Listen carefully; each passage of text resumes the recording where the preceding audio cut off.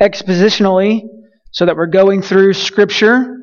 It helps to hold me accountable, so I'm not just closing my eyes and flipping through and just pointing at one Scripture saying, hey, this sounds good. But instead that we're hearing from the Lord, and we're good at Bible study, and we're listening to God as He's speaking to us through His Word. But we're going to take a break, a little small break from the Sermon on the Mount, and we're going to move a little further along in Matthew's account of the Gospel. And we're going to move to Matthew chapter 21.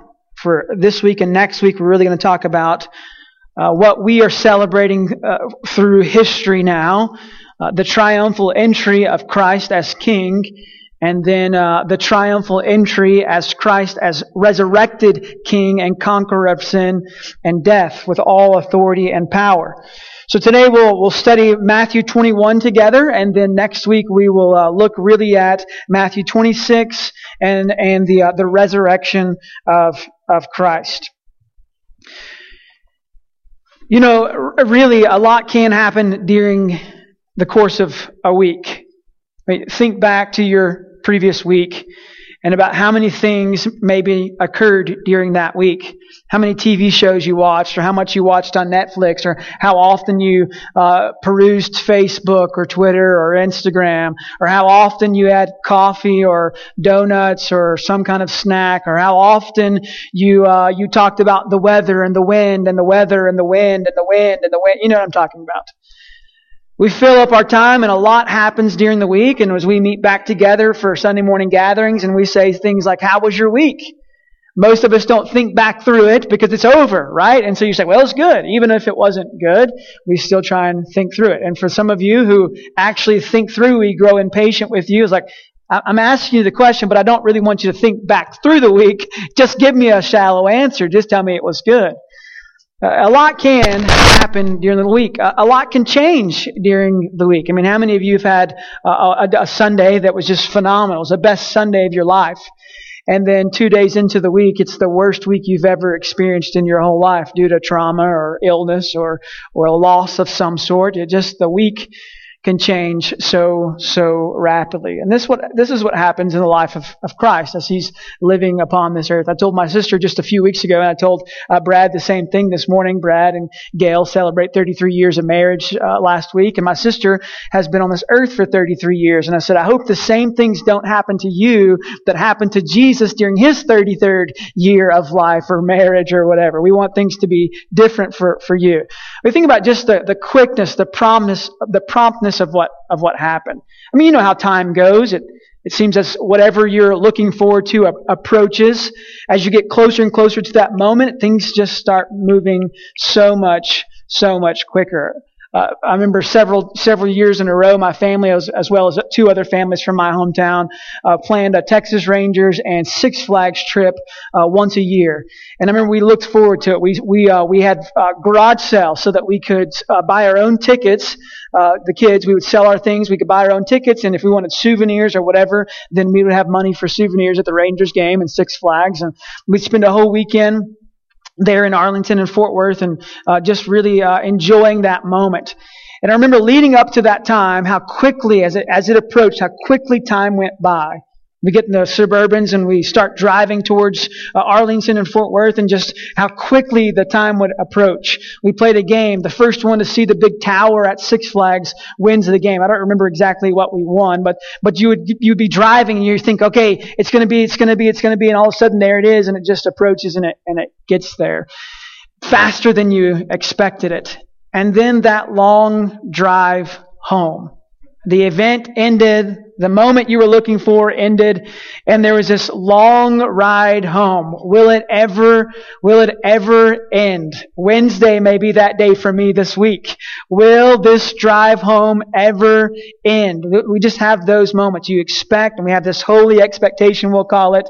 And we're just waiting for this time, and then all of a sudden it happens.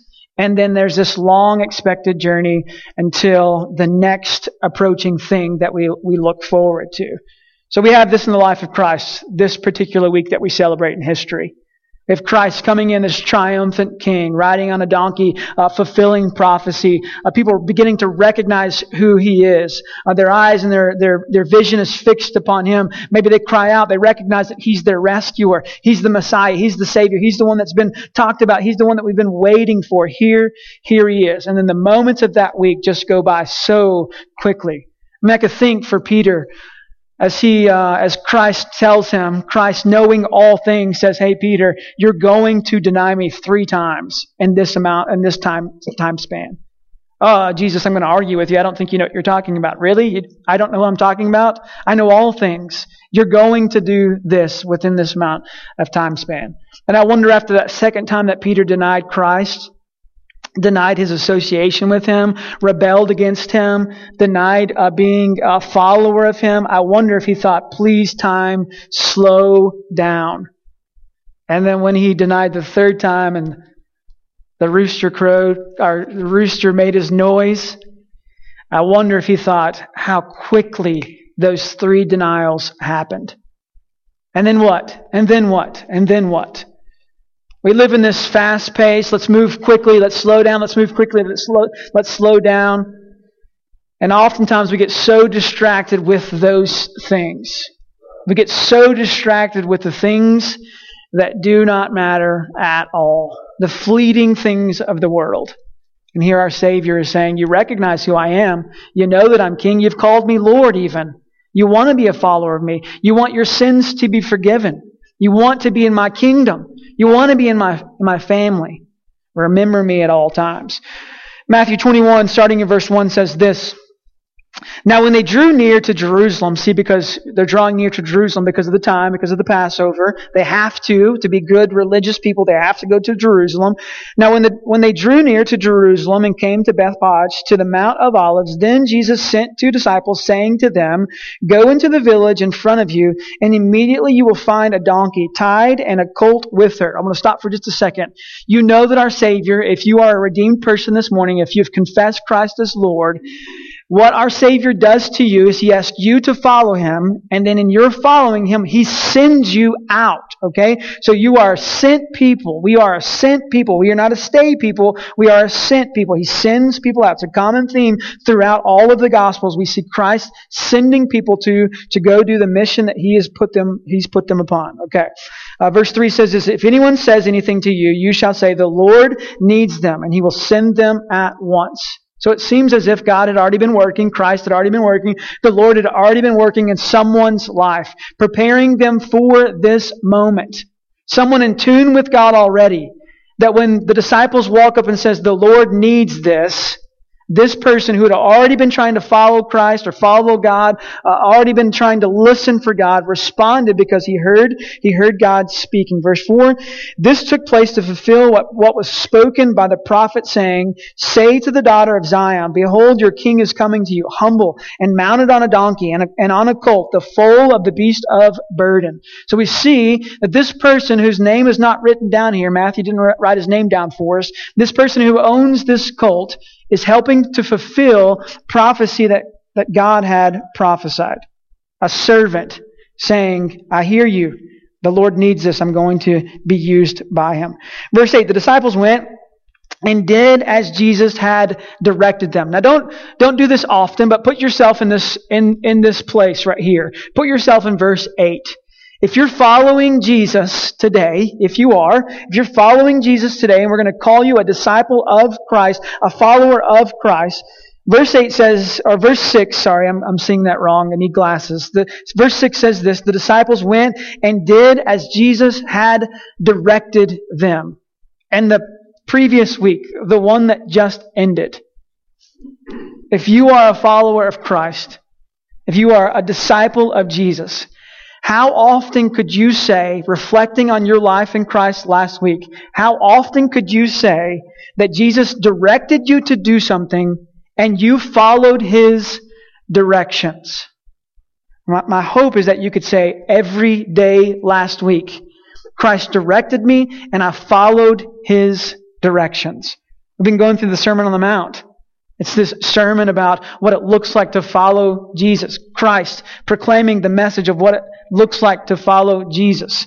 He's giving us directions, the leader directing us that we may follow him. Verse 7 says this, after they did what he had directed, verse 7 says, they brought the donkey and the colt and put on them their cloaks, and he sat on them. Most of the crowd spread their cloaks on the road, and others cut branches from the trees and spread them on the road. People began seeing the majesty and the kingship and the lordship of Jesus. They began seeing the royalty of who he really is. When you recognize royalty, and I'm not talking about King James who plays on a basketball team right now, but when you recognize royalty, you begin changing everything about yourself. You begin saying, it is not about me any longer. I'll gladly take my cloak off and put it on the ground. You can walk on it because I am nothing compared to you. I see you as royalty. Verse 9, and the crowds that went before him and that followed him were shouting, Hosanna to the Son of David. Blessed is he who comes in the name of the Lord. Hosanna in the highest. They didn't say, oh, look, it's Jesus, son of Mary, son of Joseph. Oh, look, it's Jesus. He's a good guy. Oh, look, Jesus, remember him? He walked on water. He healed. Remember when Jesus gave us fish and loaves? No, they recognize his royalty. They recognize their need for salvation. They recognize prophecy. They recognize that Jesus is the Christ, the Son of David, the one who's coming in the name of the Lord. He is the one who's going to come and save the world. And when he entered Jerusalem, the whole city was stirred up, saying, who is this? When Christ ascended into heaven after the resurrection, and he puts this charge upon his followers, and he promises them that he will not leave them alone or abandon them as orphans, but instead he will leave his counselor, his Spirit, here to reside in them, so that they may go and be these ministers of reconciliation, so that they may go and be this light to the world and salt to the world, so that they may go and proclaim the same things, so that the world may be stirred up, asking the same thing, who is this Jesus? And the crowd said, this is the prophet Jesus from Nazareth of Galilee. Began identifying, I'll tell you who this Jesus is. This triumphal moment where we see Christ fulfilling prophecy. See Christ, people recognizing him for who he is, seeing his royalty. And I would assume this morning that there's many in this room that at some point in your life, you recognize the royalty of Christ. You recognize that. You recognize the lordship of Jesus and your need for him to be Lord of your life. At some point, I'm assuming that at some point in your life, looking around here, I'm assuming that you said, Christ, forgive me of my sins. You be king of my life. You conquered death. You forgive sins, so take those away from me and set me on the right path. But I wonder if there's anyone in here this morning that has forgotten who Jesus is. And you even have to ask yourself sometimes, well, who is this Jesus? So we have this great moment that we celebrate. We have songs that we celebrate. We sang a song this morning, Hosanna. We have this great moment where we're treasuring Jesus. We're seeing his royalty. And then what happens? He has to go to church. Oh, he's a religious guy, so he's got to go to church. You came to church this morning. It's Palm Sunday. Hosanna! But I wonder, are we among these people? So Jesus, mounted on this donkey, fulfilling prophecy, this humble servant, this suffering servant, this righteous king, the one that's going to save the world, has to go to church. Verse 12 says this, and Jesus entered the temple and drove out all who sold and bought in the temple, and he overturned the tables of money changers and the seats of those who sold pigeons. And he said to them, it is written, my house shall be called a house of prayer, but you make it a den of robbers. A few weeks ago we talked about how we have this glory hunger inside of us, and that really we are all thieves trying to rob the glory from God. We become robbers or thieves trying to steal things from Christ that only belong to him. Christ sees this happening. And this temple, the place that's supposed to belong to God, a place that's supposed to be holy and righteous, a place of prayer, a place that people can connect with God and hear from God. And people have changed it and made it into a place called a den that Christ calls a den of robbers. So he begins to clean out the temple. And the blind and the lame came to him in the temple, and he healed them. Verse 15. But when the chief priest and the scribes saw the wonderful things that he did, and the children crying out in the temple, Hosanna to the Son of David, they were indignant. And they said to him, do you hear what these are saying? When people begin being changed by Jesus, it's unfortunate that religious people begin to question it. I want to check the authority of this. I want to make sure that this is right. You're saying that Jesus has changed you? Jesus has healed you? Jesus has given you sight back? You're saying that Jesus welcomes little kids? Listen to what they're calling you. They're calling you the Son of David. They're calling you the blessed one. They're calling you the one that's been prophesied about. Are we sure? Are we sure about this? We begin to question the authority of Jesus. Church, let's not be like these Pharisees. Let's not be like these people. Let's use them as a bad example and say we're not going to be like them. And Jesus said to them, yes, have you never read, out of the mouth of infants and nursing babies you have prepared praise? And leaving them, he went out of the city to Bethany and lodged there. And then in the morning, verse 18, we begin having Jesus teaching. But remember this week that's happening. He comes in as this humble servant on a donkey prophesied about. People begin seeing his royalty, but the week begins to progress quickly. He knows what the end, what's waiting for him at the end of the week. Yet he takes time to focus people on what's most important. So in the morning, as he was returning to the city, he became hungry. And seeing a fig tree by the wayside, he went to it and found nothing on it, but only leaves. And he said to it, may no fruit ever come from you again. And the fig tree withered at once. What does this story tell us? Don't be a fig tree without figs. Make sure you're bearing fruit. But it also tells us that Christ, with His Word, can speak and things can happen. And Christ has authority even over fig trees. We talked about just a moment in Sunday school. How often will we confess Christ as Lord, and we can trust Him with our eternal soul, but we get so worried about the right now. And Christ is saying, I have control over every moment. Yesterday, today, and tomorrow. All of it belongs to me. I am the Ancient of Days. It's all mine. Verse 20 says this, and when the disciples saw it, they marveled, saying, how did the fig tree wither at once? Really, disciples? At this point, you're just now marveling at what Christ can do? Do you not already know? When the disciples saw it, they marveled, saying, how did this fig tree wither at once? And this is the greatness of our Savior.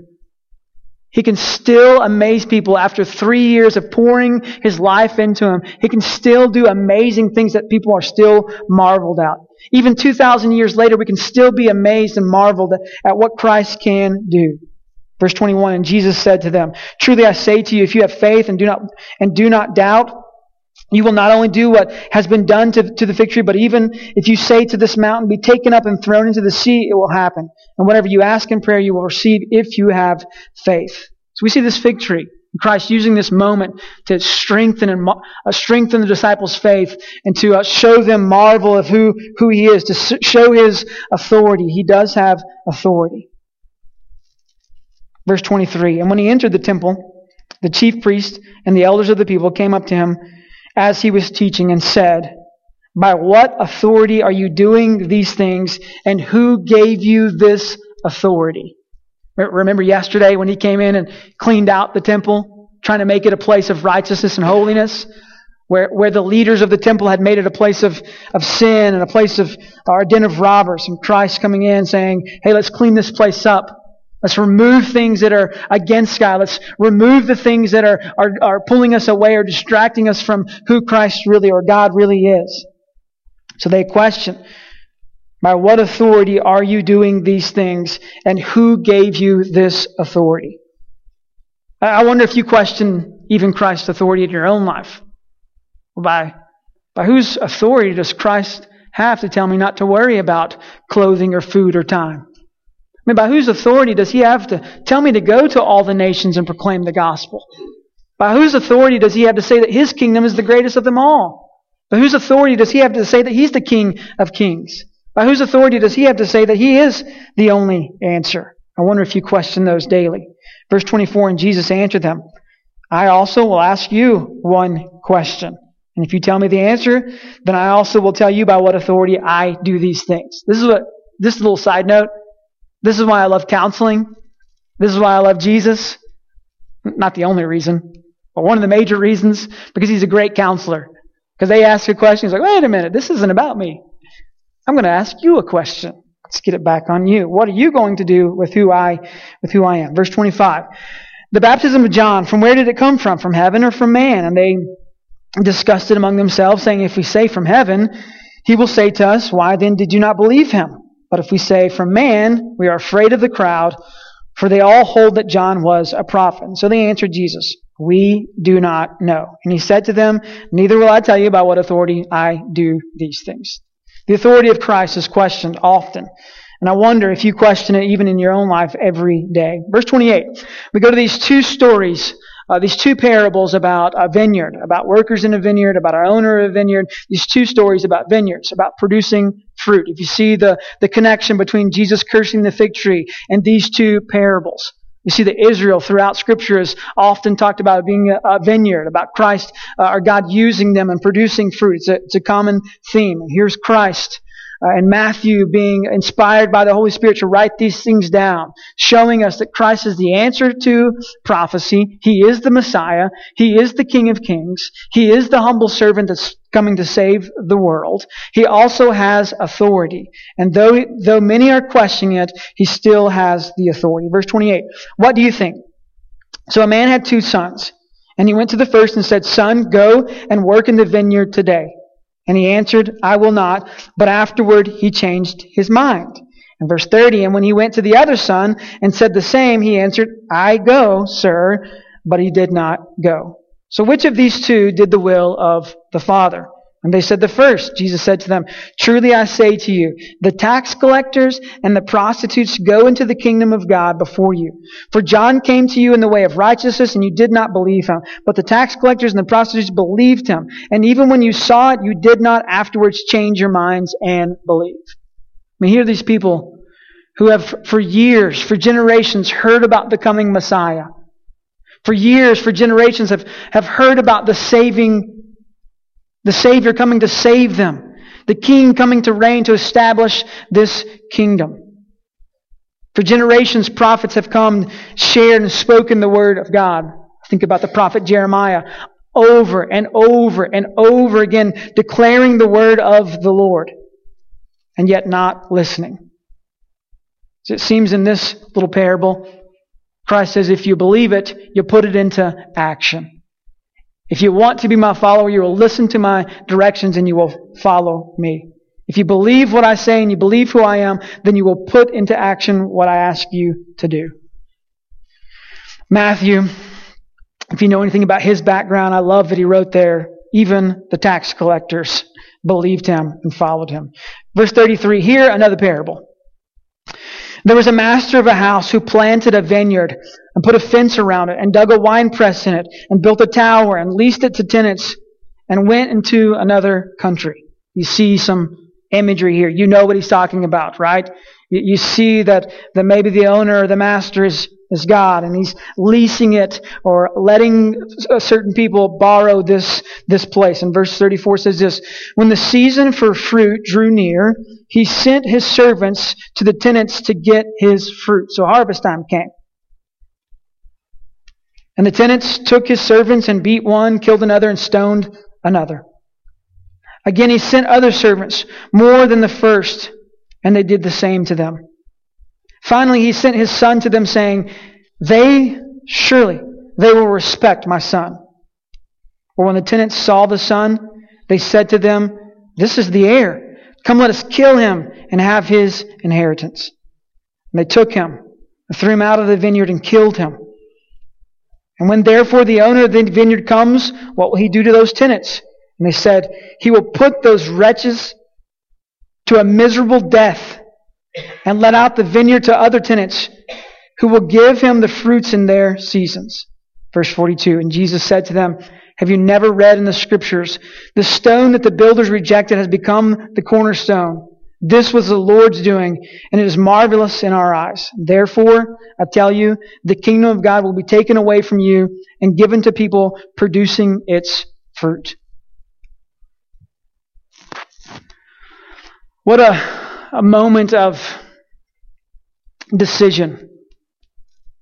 What a time of reflection.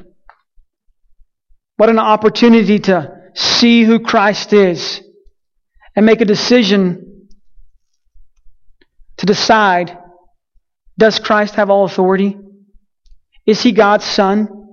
Is He one that I should be building my life upon? Actually, is He the one that should be building my life? Is He the one that I should follow wholeheartedly, faithfully, obeying Him and Him alone? Is He the one that I should be taking directions from and following those directions?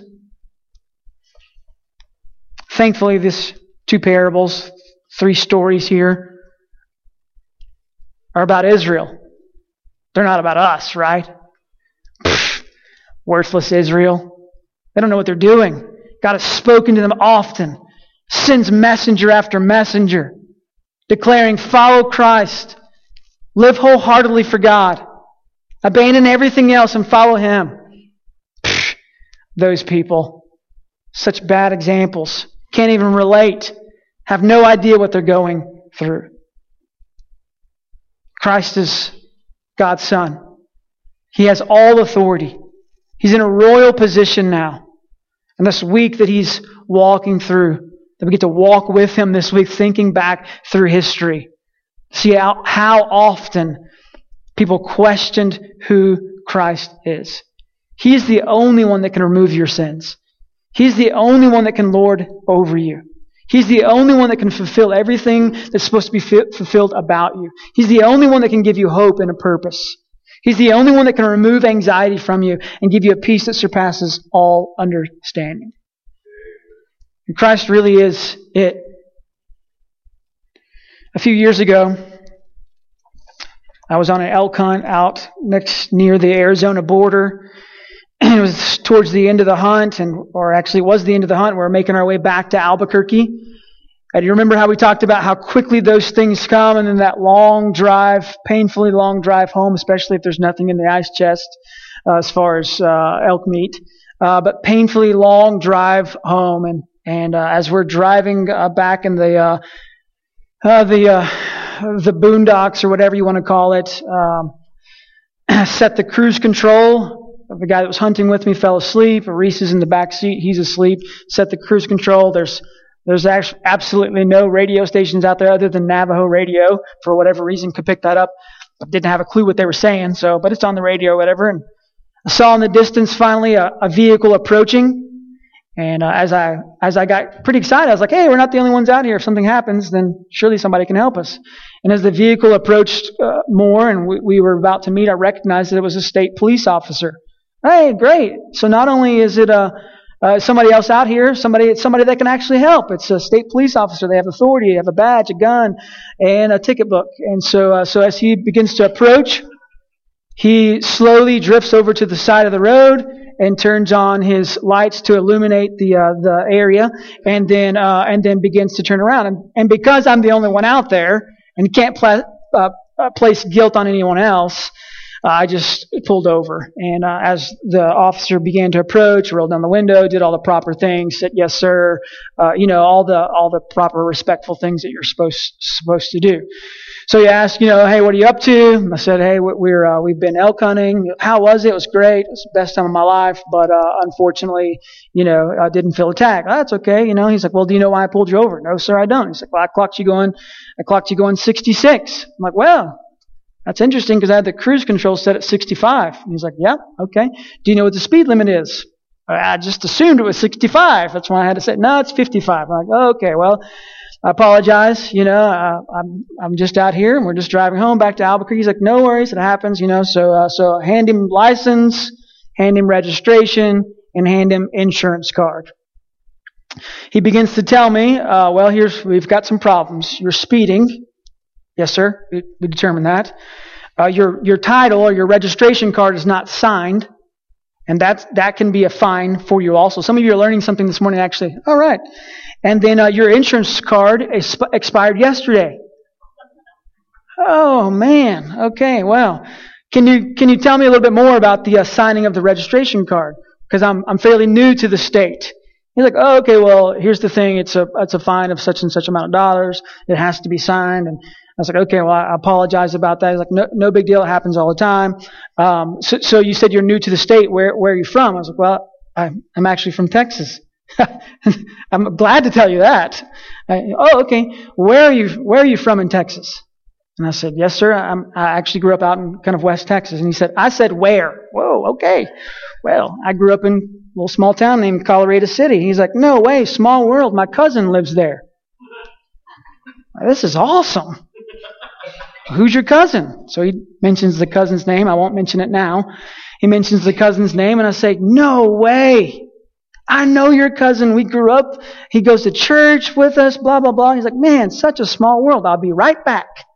Goes to his vehicle, comes back, and he issues me 3 papers. One for speeding, one for expired insurance, and a warning for an unassigned thing.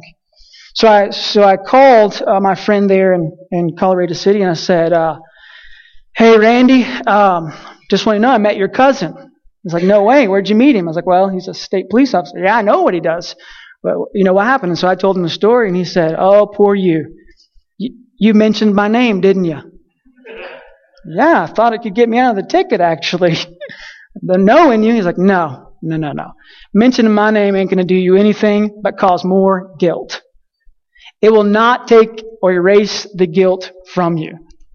So I stood guilty of speeding, guilty of expired registration or expired insurance, guilty of an unsigned registration form. And Randy's name could not save me from that moment.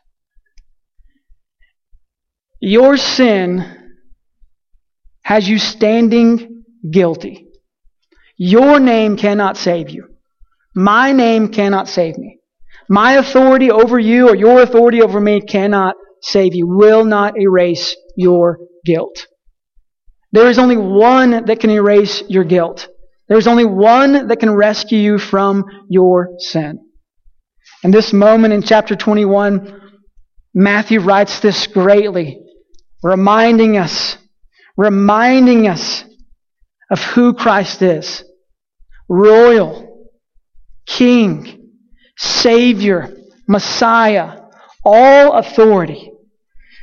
And when the chief priests and the Pharisees heard his parables, they perceived that he was speaking about them. And although they were seeking to arrest him, they feared the crowds because they held him to be a prophet. They began recognizing who Christ was. They saw him as possible Messiah. They saw that he had authority. They saw that he might be the one that's prophesied about. They saw all these things. But they remained fearful of their own kingdom being taken away from them. They became fearful of the people around them. They became fearful of what their future may be like. And they continued to stand guilty, even as religious leaders. Hosanna. Blessed be the name of the one who comes from the Lord, coming to save us, to erase our guilt, and to give us the life that He has created us to have. Lord Jesus, we come to You this morning praying, God, that if we have forgotten that You have erased our sins and declared us not guilty, remind us of that this morning, that we may live for You and for You alone. God, help us to see our need to worship You in every moment of our life. As we talked about last week, seeking You, seeking Your kingdom, Your righteousness above all things. God, help us to diligently search for You so that we may be used by You, abiding in You, faithful to You and to You alone. God, for those in this room this morning that may be standing with guilt still or sitting with guilt still, God, I pray that they may feel your prompting and confess Christ as Lord so that you may remove their guilt. Yours is the only name worth living for. God, help us this morning in our time of response to you to honor you by the way that we respond to you and to you alone. In Jesus' name I pray. Amen.